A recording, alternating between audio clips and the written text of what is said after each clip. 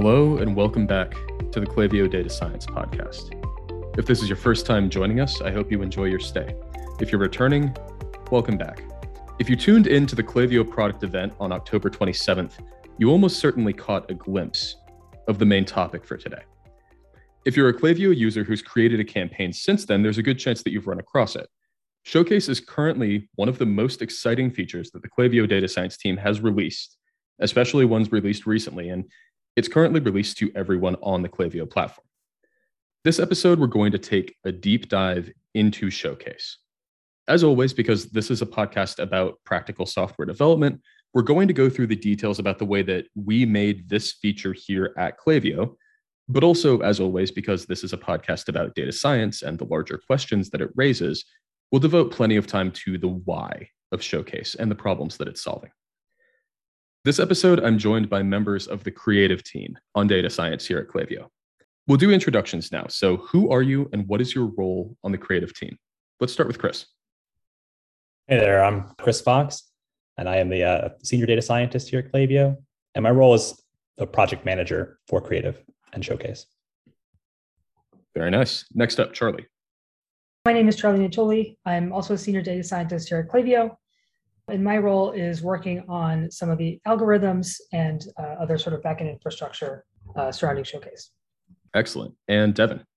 Hey, my name is Devin Patel, and I'm a product manager at Klaviyo. So my role on Showcase is exactly that, being a product manager and helping out Chris on the project management side. Fantastic. Have a few returning voices to the podcast here, returning faces as well, but you can't see those. This is an audio medium. And Devin, first time on the podcast. So welcome all of you. Glad to have you back. Glad to have you here. Thanks for having us. Good to be back. Yeah, thank you.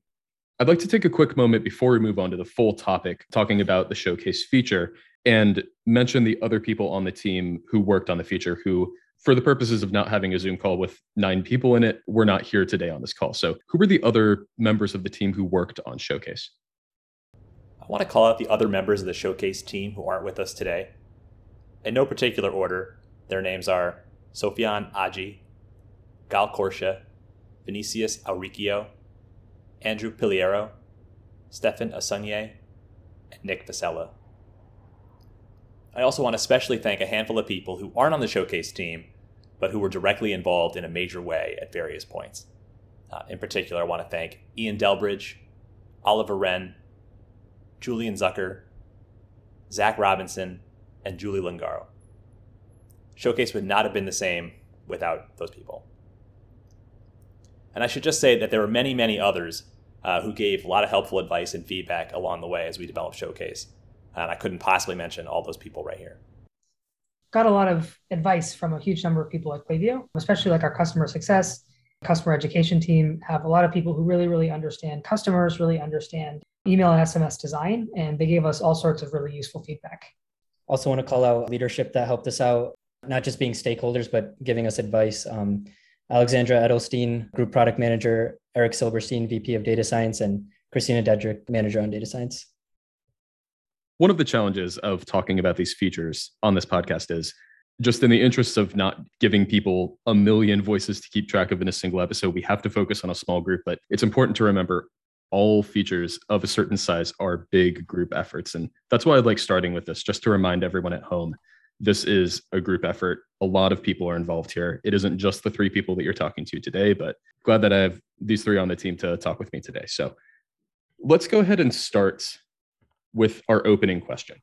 In a bit of a tradition that has lapsed on this podcast, oftentimes our opening question is related to the topic at hand, but not directly a question about the topic at hand. In this case, we're thinking about the idea of inspiration, because the idea of inspiration is heavily involved in Showcase. Before we get to the more technical discussion of Showcase, let's start off by asking, when you were younger, what book or other piece of media really inspired you? So I can start. This might be a weird example, but when I was in college, I spent 2 summers abroad in China, and I read one book called All Eyes East by Mary Bergstrom. The author has a basically consulting practice, a marketing consulting practice in China, where she helps American and European brands basically adapt their products to the Chinese market. And I thought what really inspired me about the book was she talks about a lot of super specific case studies of specific products how they're marketed in the US or China, and then how that's adopted. And I think what was really cool is like from looking at these very specific examples of marketing, you can uncover a lot of cultural assumptions in both the US and China by comparing the differences. And I sort of learned a lot about Chinese culture from that. And it made me wonder, like, as an American, what am I taking for granted that I don't know? Question my assumptions and think really broadly. I'm kind of playing a little bit loose on what younger means because I just read this about like 3-4 years ago. But I really wanted to call out this book that I read called The Lean Product Playbook by Dan Olson. This book is probably the reason why I'm a product manager today and the reason why I fell in love with being a product manager. Super interesting book that talks about the product lifecycle and gives really interesting case studies about products that successfully went through the product lifecycle. And I just thought it was super interesting to see, what makes a successful product and how you can be an effective person in launching a successful product. My book that inspired me was probably in a similar vein to Devin's. It's a book called kind of irreverently Badass, Making Users Awesome. And it's basically a book about really diving into what it is that people really look for in products. And it's, people want products that make them awesome, make them feel like they can do something that they couldn't do before. That definitely inspired me in how I thought about approaching Showcase. Very nice. Some good inspiration that people in the audience could potentially go check out for themselves. But let's move on to Showcase in particular. I'd like to start with the bigger picture. Software features don't come out of a vacuum, at least usually. They're usually responding to a customer need that exists. What was that need in the case of Showcase? We knew we wanted to help people with the creative behind emails and SMS they're sending on Klaviyo, but again, we had no idea where exactly people were getting stuck. And we talked to a lot of people of all sorts of sizes, from entrepreneurs to somewhat bigger companies, or let's say like a marketing manager at a somewhat bigger company. The big thing we noticed was that a lot of times these brands were sort of a creative extension of the founder or people involved. And how you talk about that in marketing was very much part of that. So it's this question of sort of, how do I find my voice and how do I keep engaging with my customers in that way? So if I'm a funny brand, how can I keep having funny things? If I'm a really cool, chic brand, how can I do that? If I'm really talking about content and want to have really interesting informational stuff, how do I keep my customers engaged that way? Yeah, so two things. One is really understanding, like, how do I connect with my customers? And then on a more narrow level, how do I use email as a medium very well for SMS? And I think people got really stuck with that. Another big thing was just one customer, him and his wife had a small e-commerce brand. He just said, look, we're doing this by ourselves. I send out 3 emails a week. That's 150 emails a year. It's really hard to keep coming up with content. Definitely want to echo Charlie's point that being creative is hard. That's probably the most simple way to put it. Being creative is hard. Some of our customers send out campaigns weekly, and if not daily. I know I've spoken to a few customers that send out campaigns every single day. And when you're sending things out with that high of volume and that frequently, it can get very hard to kind of think of, how do I change things up? How do I keep my customers from getting bored with the content that I'm giving them? Totally agree with you there, Devin. And one thing too is that I think especially for a lot of small brands who are just getting started, they built a little email marketing list and they're reaching out to their customers for the first time. I think it can be a kind of a frightening experience to send that first campaign. How can we give people that confidence to feel good about sending their first campaign, or sending those first few campaigns out, so to get a sense of like what is the range of what's normal, good practice in their industry or whatnot. Very interesting. So some customers have to come up with a lot of content, and it's difficult to come up with a lot of content for the amount that they're sending out, or it can be difficult to come up with that first campaign. Are there any other ways that these ultimate struggles or these ultimate problems manifested themselves that you saw? The reason I ask is, it would be amazing if you could just walk up to someone and say, like, what is the root cause of why you're frustrated right now? Usually people can't tell you that, though. Usually there are some underlying problems, but then they manifest in some other way. Were there any other ways that manifested in either people's lives or people's workflows that you saw while you were doing research for this? I think one other thing was the real desire for like a visual learning tool. People saying, I'll share with my designer other emails that I like, that I find on other email inspiration websites or from my, like subscribe to my competitor's email account. And I think that kind of visual learning was really helpful. Sometimes they would read articles about how to make a good email, but again, that having to constantly go back and read something else was kind of a pain. I even remember one customer who said, I literally work in a bookstore. And so I hate to say this, but I hate reading all those articles all the time. Having guidance that fits the medium. I thought it was very telling how people's workflows were really jumbled. People will tell us like, oh yeah, I subscribe to a bunch of my competitors and I get those in my inbox, and then I'll save those in a folder that I like. And then separately, maybe I'm looking on Pinterest or something. And then I'm also maybe looking at some other sites. And so it was just really interesting that, like the workflow didn't really feel like it had any sort of like logical sense to it. And honestly, everyone kind of had a different approach, but it was all very like similarly jumbled. So yeah, I guess that sort of maybe kind of hinted at the need for something a little better out there. A big issue there are actually a lot of sites where you can subscribe to literally every single email that a certain company, maybe a competitor of yours, sends out. But the problem with that extreme is it's a huge amount of data with no insight. You have no sense of, did these emails do well? What about them was good? Should I try to copy this? One end of the spectrum is being too specific and not like understanding that person's unique vision. Another end of the spectrum is just throwing out a bunch of stuff with no context or insight at all. Thinking about the existing workflows that some of our customers had before Showcase existed, like Charlie mentioned, that they'll go onto other websites, kind of like these Pinterest types of websites where you can just look at a bunch of content and check out what catches your eye. But the problem there is those are very cherry-picked libraries where somebody's just saying like, oh, this email looks pretty, I'm going to throw it onto this website without naming any names of these websites. But the thing is, it may look pretty, but you don't know if that email really performed well. And I think that's a huge differentiator and game changer about Showcase is that this is content that was sent out through the Klaviyo platform. So naturally, Klaviyo has the data behind all of these examples. And we know each and every single example that you're looking at in Showcase was successful and it did something right to be successful. That's an awesome point. We'll get back to that exact point about high performance in just a moment. But before we get to that, I'd actually like to explore the process of coming up with the ultimate solution that we came up with for Showcase. In particular, we touched on some very large problems, some very big questions there, like very jumbled, complex workflows that really vary from person to person. Doesn't seem like there's a single best solution. That suggests that there's definitely more than one possible solution that looks correct, or possibly even more than one correct solution. Were there any false starts or any ideas that we thought about but didn't fully explore on the route to Showcase?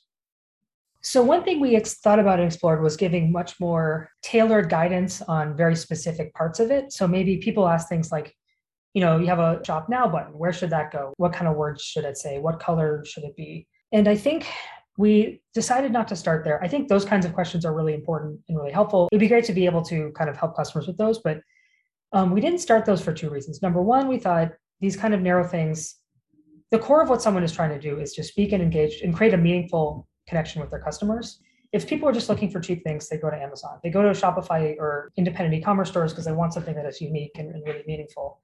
And I think that's reflected in how we talk to people in email. We thought that the most important thing is helping people to forge those relationships. It wouldn't really get at that if you're just doing these narrow things. Secondarily, every company is really, really different. Funny tone is going to work really well for some companies.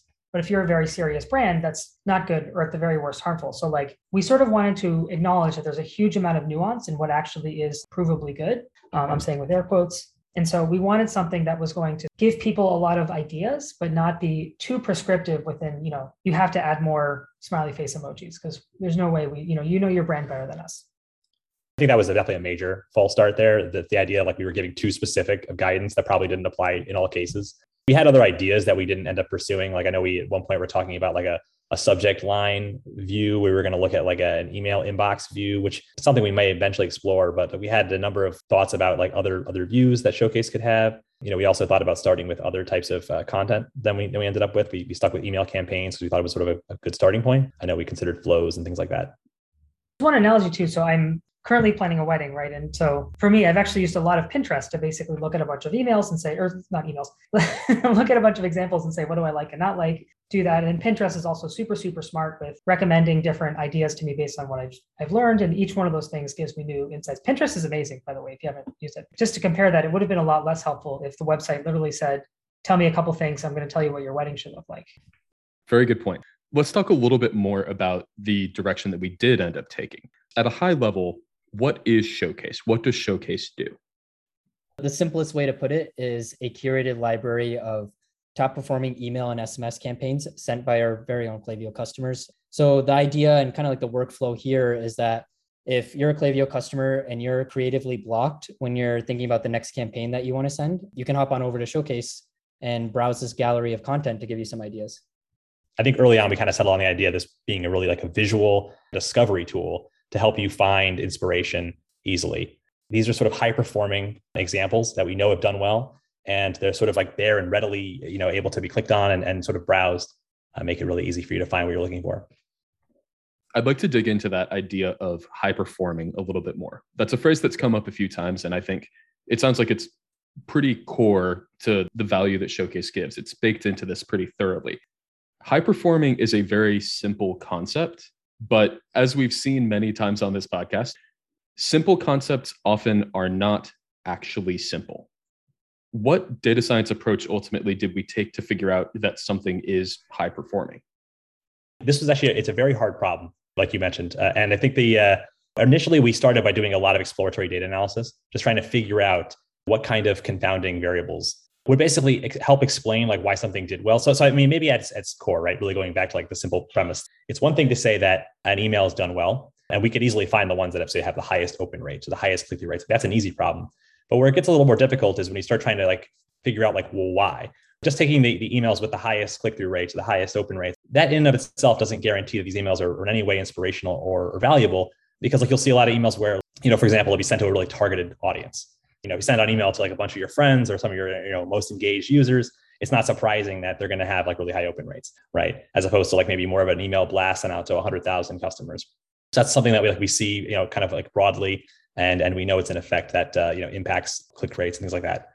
Same thing goes for like industries. Like some industries just have higher engagement than others. Certain types of campaigns definitely have more like engagement than others. Hang on, my cat is about to maul my couch. Special guest on the podcast this week. We basically took a look at all kinds of different things. We tried to brainstorm like what types of effects might be impacting performance. And we tried to essentially like take a look at all of those. We knew that we needed to account for them in some way. We tried a number of different modeling approaches, and I think we're still kind of experimenting with it. So I don't claim that we have like figured out the ultimate model by any means. But essentially, our approach takes into account a lot of these various factors, the ones that we thought were sort of kind of like the biggest confounders. One of the interesting things about this is the types of things people send and what that means for performance is really diverse. It was a really interesting challenge to figure out how do we control for that. Like, I think one of my favorite examples was talking to a customer success manager about this. And she said, have you considered sneaker drop emails? And I said, no, what's a sneaker drop email? And so within sneakerhead culture, they hype a new sneaker for a really, really long time. And then when they finally have the email when the sneakers launch, those emails get insane performance simply because of this weird, unique quirk of sneakerhead culture. I never really thought about the data science implications of sneakers until now. So one thing that I want to know is the heart of Showcase is data science, and that's what makes it so powerful. As a customer, you come onto Showcase and we want you to trust that every example that you're looking at in Showcase is in there for a reason. And I really think the data science team here on the Creative Pod needs to be commended for that. They put a lot of thought, effort, and energy into the data science side. And it's kind of like they use data science to build up the rest of Showcase. So when you're looking at the examples in Showcase, it makes sense as to why they're in there because of the amazing work that they did to even get those examples in there in the first place. I worked also a lot on adapting our approach that we use for selecting emails to SMS. We're really thinking about a lot of the same things, right? What are the factors that we want to sort of account for that might impact click rates, but aren't really about creative? But we also thought a little bit about what does the SMS data look like and how might that affect things? So two big things. First of all, we have all of our customers use email, but not all of them use SMS. So thinking about what does it mean to work in a slightly smaller data environment. Another thing is customers send SMS less frequently. You oftentimes have a much smaller list that you send to. And it's much more personal channel. So maybe sending 3 SMS per week could be really, really annoying. In that sense, it's kind of a smaller data environment as well. So we did think a lot about how can we make simple algorithms that can find the best SMS in this sort of smaller data environment. You brought up this idea of there being multiple reasons that something could be high performing and therefore showing up in Showcase, and having to do work to kind of justify why is this particular email or this particular SMS showing up in Showcase. What are some of those reasons that something can show up in Showcase? For email, we look at either open rate and click rate. For SMS, it's just click rate. Broadly speaking, right, what drives open rate is, sending to the right people and then having a really good subject line, because that's what causes people to open the email. Click-through rate, on the other hand, is, having good content in the body of your email. For SMS, we don't really have the same concept of open. So it's just, do you have a good body? Is there something that is in there that people want to click? And I think that things can perform really well for a lot of different reasons, especially for the open rate question. Are you sending to the right people at the right time? Is your subject line something really catchy and fun? Either you say, hey, there's a deal inside, you got to check it out. Or you have maybe a fun pun or fun emojis or something that just gets people excited to check out what's in there. On the click rate side, similar thing. Are you getting people excited to click on your email, right? That could be, do you have really fun and interesting blog content and people really love your blog content, so they want to check it out? Maybe you have really awesome pictures of clothes or whatever you sell, and then people see that and they, are incentivized to want to go check it out. Or you have a really good deal and you can communicate that in a really clear way. Again, this is why it sort of varies so much brand to brand, but all these kind of things can make an email perform well. Yeah, I think Charlie did a really good job of kind of summarizing a lot of the success factors and best practices that we've been seeing. But to put it simply, there's so much that can go into creating content that can eventually make it successful. And that's a major reason why we want Showcase to help people, because this is an opportunity for all of our customers to come onto a site and browse all this content that was successful and maybe pick out different pieces depending on which content that they're looking at. You can look at one example in Showcase and you can get some inspiration from it, but then you can go to a completely different example in Showcase and get completely different inspiration for completely different reasons. To be fully open, there are a lot of situations where we honestly just don't know why something did as well as it did. Or I certainly found myself surprised in a number of situations where, I'd look at something and go, wow, okay, visually, this maybe isn't the most impressive looking email. And yet look at the click-through rate on this email, wild. I think sometimes it's not always obvious what it was about it that drove the engagement that it got. One of the fun things I think about this project was getting to really kind of dig in on some of these examples and try to figure that out. And I think we still have ways to go to completely figure it out. I don't claim that we have a perfect model. Okay, if you do X, then then it'll do a certain click rate or whatever. But I think it would be surprising to a lot of people out there just to know that you don't have to have the most polished email to get the highest performance. And it's oftentimes some of the emails that look like maybe nothing special that actually do really well. So it's interesting to I think see that. Obviously, this is a large topic that I'm about to go into. We're not going to get fully in depth on this whole topic in a single episode, but let's briefly discuss data privacy and how it relates to Showcase. Data privacy is immensely important. It's core to the mission that we have as a company here at Klaviyo. And frankly, I think any responsible company should feel the same way. We're dealing with information that can be considered pretty sensitive. The actual design that's sent out in an email, how it performed, all of those can be really informative for people about the overall strategy that a company has. How do we deal with data privacy concerns? How do we handle data privacy with this particular feature? We have a commitment to customers to respect their privacy. We're never going to show any concrete information about their campaign's performance, like the exact click rate or the exact open rate. The most that we'll say is this campaign has a high open rate, for example, and kind of leave it at that. Obviously, this presents a very interesting problem for us of how do we give our users enough information to make Showcase valuable and interesting, but at the same time restricted enough so that we're respecting everybody's privacy. And there's a very thin line there that we have to avoid crossing. On the technical side, there are other questions as well. So obviously a big thing in Klaviyo is the ability to use dynamic content, right? So you can say, hey, Michael, or hey, Hammurabi, check out this deal, right? And so we did make sure to, in any cases there was dynamic content, we would only show an anonymized person, not a real person like that. Be very clear with our commitment to customers that we're going to release this email if you want it, but we're never going to show any actual information about your customers. And one thing that probably should have noted from the very beginning, a huge part about Showcase is that our customer has to consent to having their example in Showcase. So our algorithm will find high-performing content and we'll do a manual review and verify that it's an example that we would want in Showcase. It's not just going to automatically appear on Showcase without the customer knowing or anything like that. We'll actually reach out to the customer and say, hey, we identified your content as high-performing and we want to feature it on the Klaviyo Showcase. We'll show them the terms and conditions, tell them what Showcase is and everything. And then we'll explicitly get consent from them to use their example in Showcase. So if a customer doesn't want their email to show up on our site, it will not show up on the site. Possibly a naive question. Why would someone opt in?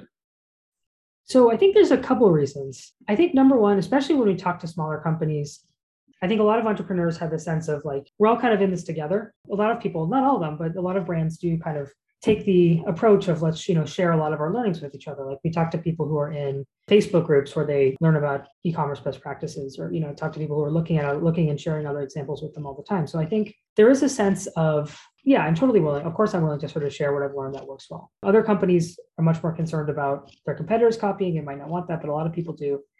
Another thing is, for a lot of people, it's kind of an honor to be in Showcase. I mean, it's a chance to share with other people. We're not just going to put anything in there. It's only going to be something that we know performed well. it's an honor, and it's in Klaviyo's interest also to really celebrate the people who have created really awesome content. And lastly, another thing a little bit darker is like a lot of this information is out there already. There are sites out there that actually all they do is they have bots subscribe to emails, and then they basically show all the campaigns from that brand on the site. So your campaign is likely already out there in these kind of bot aggregator sites. On some level, you're not giving a lot of extra information about your brand just from that. But instead, you're allowing Klaviyo to use it in this much more curated way. Okay, so at this point, you've identified some high-performing campaigns. You figured out the privacy concerns. You've gotten opt-in from customers to use them. The next step is actually serving those up. We talked earlier about this idea of a visual learning tool. What was the overall approach to getting these campaigns in front of people so that they can actually serve as inspiration? We iterated on designs for Showcase at length. So in the beginning, honestly, it was a very small team, mostly data science. So we actually, Charlie here did a lot of work putting together a lot of wireframe mockups and just talking to users on on Zoom about like, okay, what do you think of this? What do you think of that? Just honestly talking to a lot of users and getting a lot of really candid opinions. At one point, we started getting more professional design help on the team, and so then we started doing all kinds of like design sprint exercises. We'd go through kind of brainstorm what this could look like. We considered all kinds of ideas for how to approach this. But I think we kind of settled on the idea of like having sort of this like nice gallery where you could see, similar to maybe what you'd see on like a Pinterest type site, where you just see like essentially like a large collection of content that you could easily sort of filter through and find what you want. Another big part was figuring out, so now that we have this gallery, we have thousands of campaigns, how do we help people find the ones that are relevant to them? We spent a lot of time figuring out, what should they be able to filter on? How do we label each campaign with those different labels? So our colleague built a classifier for campaign type. We looked at a lot of other data we had on industry, what kind of holidays things were for, a lot of work there. Also figuring out how do we rank them to show campaigns that we think are relevant. And then increasingly, Devin's also doing a lot of interesting stuff on figuring out how to allow for search. One thing that we noticed, especially from user interviews, this is one thing where customers will consistently bring it up without anybody on the team. It's a very powerful message that comes from customers when they will tell you something without you asking about it. So we found that from a majority of our user interviews that we did before launch, and we were showing people Showcase and people that were even part of like our beta period, a lot of them were saying that you have this really cool filtering tool here, and it's really easy for me to filter and see specific examples related to like my industry, or we have like this really cool holiday filter where if I want to see examples related to Black Friday, I can find Black Friday under the holidays and only see those. So that serves its own purpose. But there are some customers that really know exactly what they're looking for and really just want to come onto Showcase and find exactly that. And a lot of customers were saying that the one thing that they're missing is a search functionality. So I think far and away, in terms of user feedback, this is at the top of the list. They really just want a simple search feature where if I'm looking for a campaign related to t-shirts, I want to search t-shirt and see those campaigns. That was really interesting to hear because it's kind of like customers would say that the filtering feature that we have, there's nothing wrong with it. And they find that it's very useful, but there's certain instances where they want something quicker than to just filter. And, they're not really in that browse mindset. They're kind of interested in that mindset where it's like, hey, show me exactly what I'm looking for. Let's talk about some of the surprises that happened during development for Showcase. What was the biggest surprise to you during that development process? Well, I think for me, what was surprising, honestly, was just how many decisions we had to make along the way. I think on the surface, Showcase seems like a relatively simple idea, right? It's like, okay, it's a collection of some of the highest performing SMS and email campaigns. But just at one point, we were putting together a decision document with like 70 pages of just like working through, okay, do we have links? What kind of data do we show? How can we present this in the best way? And so just like the number of decisions we had to make were enormous. Having to figure out even like where to start, because obviously there's a lot of other creative content beyond just campaigns that we could focus on. How does this live within Klaviyo? The whole like Klaviyo ecosystem. Just like a number of questions that we went back and forth on for a long time. So even something that seems like relatively like as a concept relatively straightforward ended up being quite involved.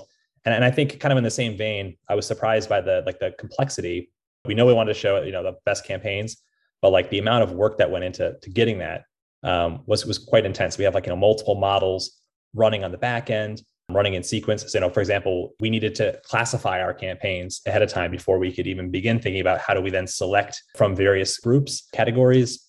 And then we had all kinds of things to consider, like, okay, do we show emails that have images that maybe are very political or contain firearms, things like that. So we had to make a decision around like how do we moderate some of the stuff that we're seeing? And then also, then the whole consent process, like how do we go about, it was very important to us that we get consent from our users before we include any of their content on Showcase. And, how do we go about that in a way that is A, scalable, but B, also like, fair to our users, make sure they really understand what they're opting into. So that was just a lot of thoughts and a lot of work that went into like kind of that whole end-to-end pipeline to make Showcase possible.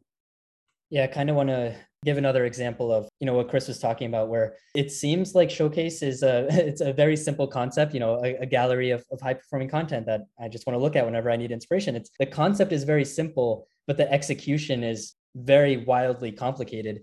One example that I can think about is just thinking about the workflow of our users, how and when they want to access Showcase. Tying back to the theme of seems very simple, but it's not that simple. Even just thinking about like UI, UX, same concept. It seems simple, but it's not.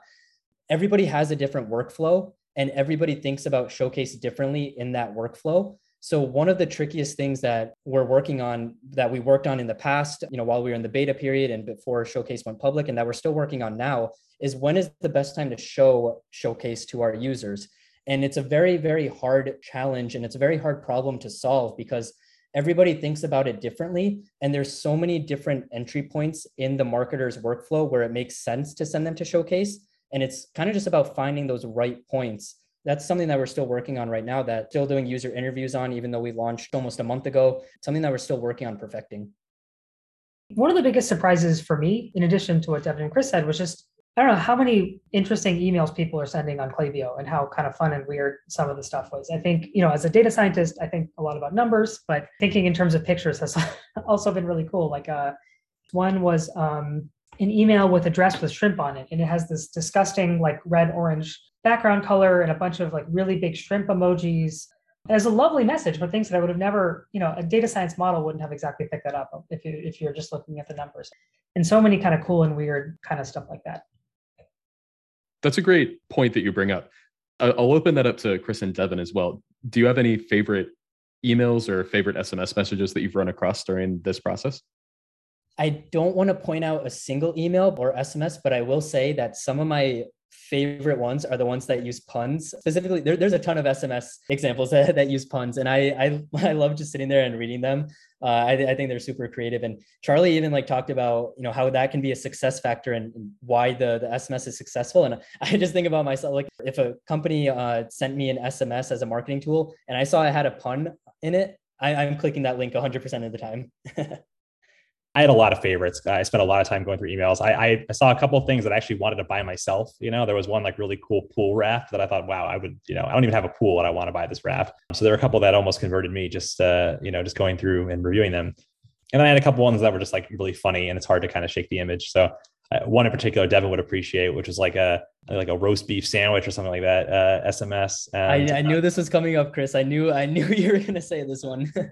Sometimes imagery will just stick with you, Yeah, I will say it's a very effective marketing campaign because I'm never going to forget this SMS. Just to give you some context, Michael, there's this SMS message that had a picture of a roast beef sandwich that I was just mortified by, but Chris and Charlie loved for some reason. To show the product and really, really show how it feels. Controversial sandwiches. I did not expect to get to that point in this episode, but that's why we record them. Yeah, I'm glad we got here. Devin and Chris have agreed, but we're actually going to really focus on smell in Q1. That's going to be a big thing for us. Big roadmap to the filter bar. Yeah. Yes. So something that we sometimes get to talk about, since sometimes it ends up being interesting, and that is definitely the case this time, is the release and launch process. For Showcase, what was the release and launch process like? Chris and I, started this a while back where we kind of meet weekly to talk about development progress on Showcase and the progress that we're making as a whole on our roadmap, progress that the team's making as a whole on the roadmap.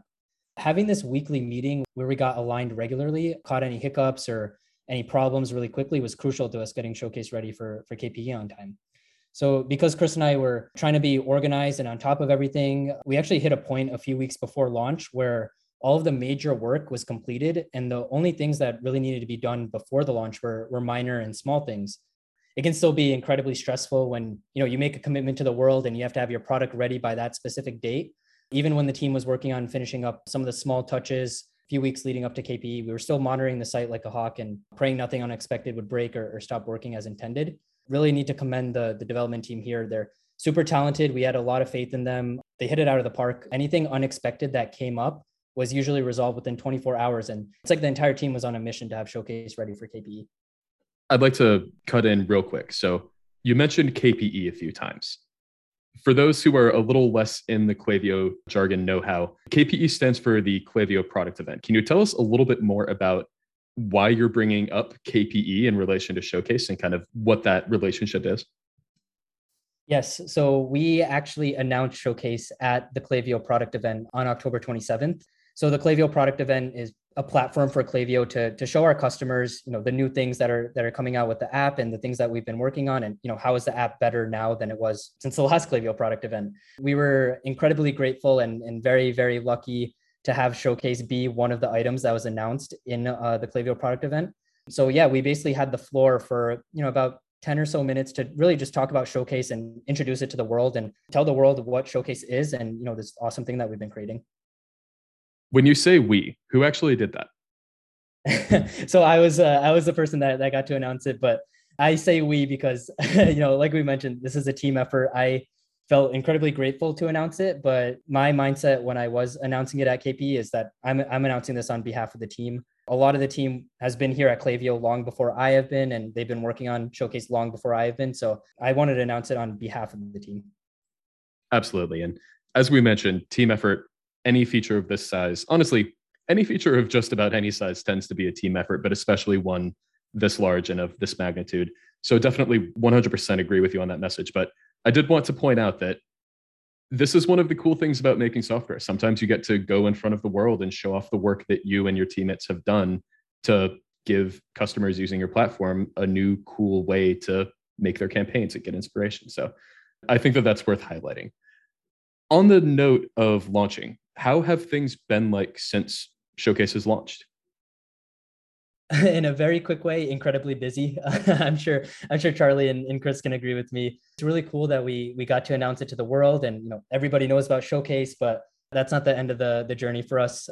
There's a lot of work to be done to make Showcase better and to follow through on some of the promises that we've had before launch and continuously keep updating the product that we know people are using and we know that the entire world knows about now. In the spirit of continual learning, which is something that we talk about a lot on this podcast, you've had a bit of time at this point. It's been a few weeks at the time of recording. This is going to release a few weeks from now, but at the time of recording, it's been almost a month since Showcase came out. You've had that time to watch people use Showcase in the wild, as it were, in the field. What new questions is that making you ask? We already talked a little bit about the question of search, of making things more usable in that way, but are there any other new questions that have come up organically just from watching people use Showcase? Yeah, definitely. And I kind of hinted at this before, but just thinking about how Showcase fits into users' workflow, they know it exists. So when do they want to go back to Showcase? And what are those moments in their marketing workflow where they think to themselves like, hey, I could really use Showcase right now. One of the big opportunities for us is to really pinpoint those moments and present Showcase to them at those moments to really hit them whenever they need Showcase the most. Yeah, I think for me, it's a curiosity thing. So, the whole time you're building a product, you really have no idea exactly how it's going to be received. Especially, you do a lot of user interviews early on. People kind of tell you what they're looking for, what their pain points are. You sort of come up with maybe a prototype for what something could be to solve the problem. And people tell you, oh yeah, that's great, but then it's not until you actually build it and release it. And then you can really kind of get a sense of is this actually solving the problem? So it's definitely fun to see the user data every day and see that, it is being used and engaged with. But I definitely am really curious to kind of find out more from users, is this actually solving some of their problems? What do they actually think of the campaigns that they're finding in Showcase? And how can we make it more effective and better for them? And with that, we've reached the end of the discussion on Showcase. Hopefully this gives you a good peek behind the curtain on what it's like to make software that is trying to solve real problems for real people. And hopefully it gives you some inspiration for the next time that you're trying to solve real problems for real people as well. So thank you again to the creative team for being on and talking with me. Thanks so much for giving all of your insight here. Yeah, thanks again for having us, Michael. But thank you, Michael. Thanks so much for having us. And with that, we have reached the end of the episode. This episode of the Klaviyo Data Science Podcast was sponsored by Klaviyo, as all episodes of the Klaviyo Data Science Podcast are. Klaviyo empowers creators to own their own destiny with features like Showcase and many other things that you can hear about on other episodes of this show. If you're interested in learning more about Klaviyo, go ahead and head over to klaviyo.com. That's KLAVIYO.com. If you're interested in hearing the other data science topics that we have taken a deep dive into and the other features that we have discussed, then you can check out the full backlog of episodes for the Klaviyo Data Science podcast. You can get those either through whatever major podcast distribution network you use, or you can head over to medium.com/Klaviyo Data Science. That's Klaviyo-data-science to check out all of the full show notes from all of the episodes. If you liked what you heard on this podcast, then consider subscribing to the Klaviyo Data Science podcast. Again, you should be able to do that through just about every major podcast distribution network. If you liked what you heard, consider leaving us a rating or leaving us a comment on one of those podcast distribution networks. That helps us show up to more people. So if you liked what you heard on this and you think that more people would like to hear about how to make data science software that helps people, then go ahead and consider leaving us a comment or a rating. In addition, if you have any questions, comments, or concerns about this podcast, the best person to contact is me. The best place to reach me is my Twitter account. That Twitter handle is Lawson_M_T. That's at LAWSON_M_T. That's it for this month. Thank you for tuning in. Have a great month.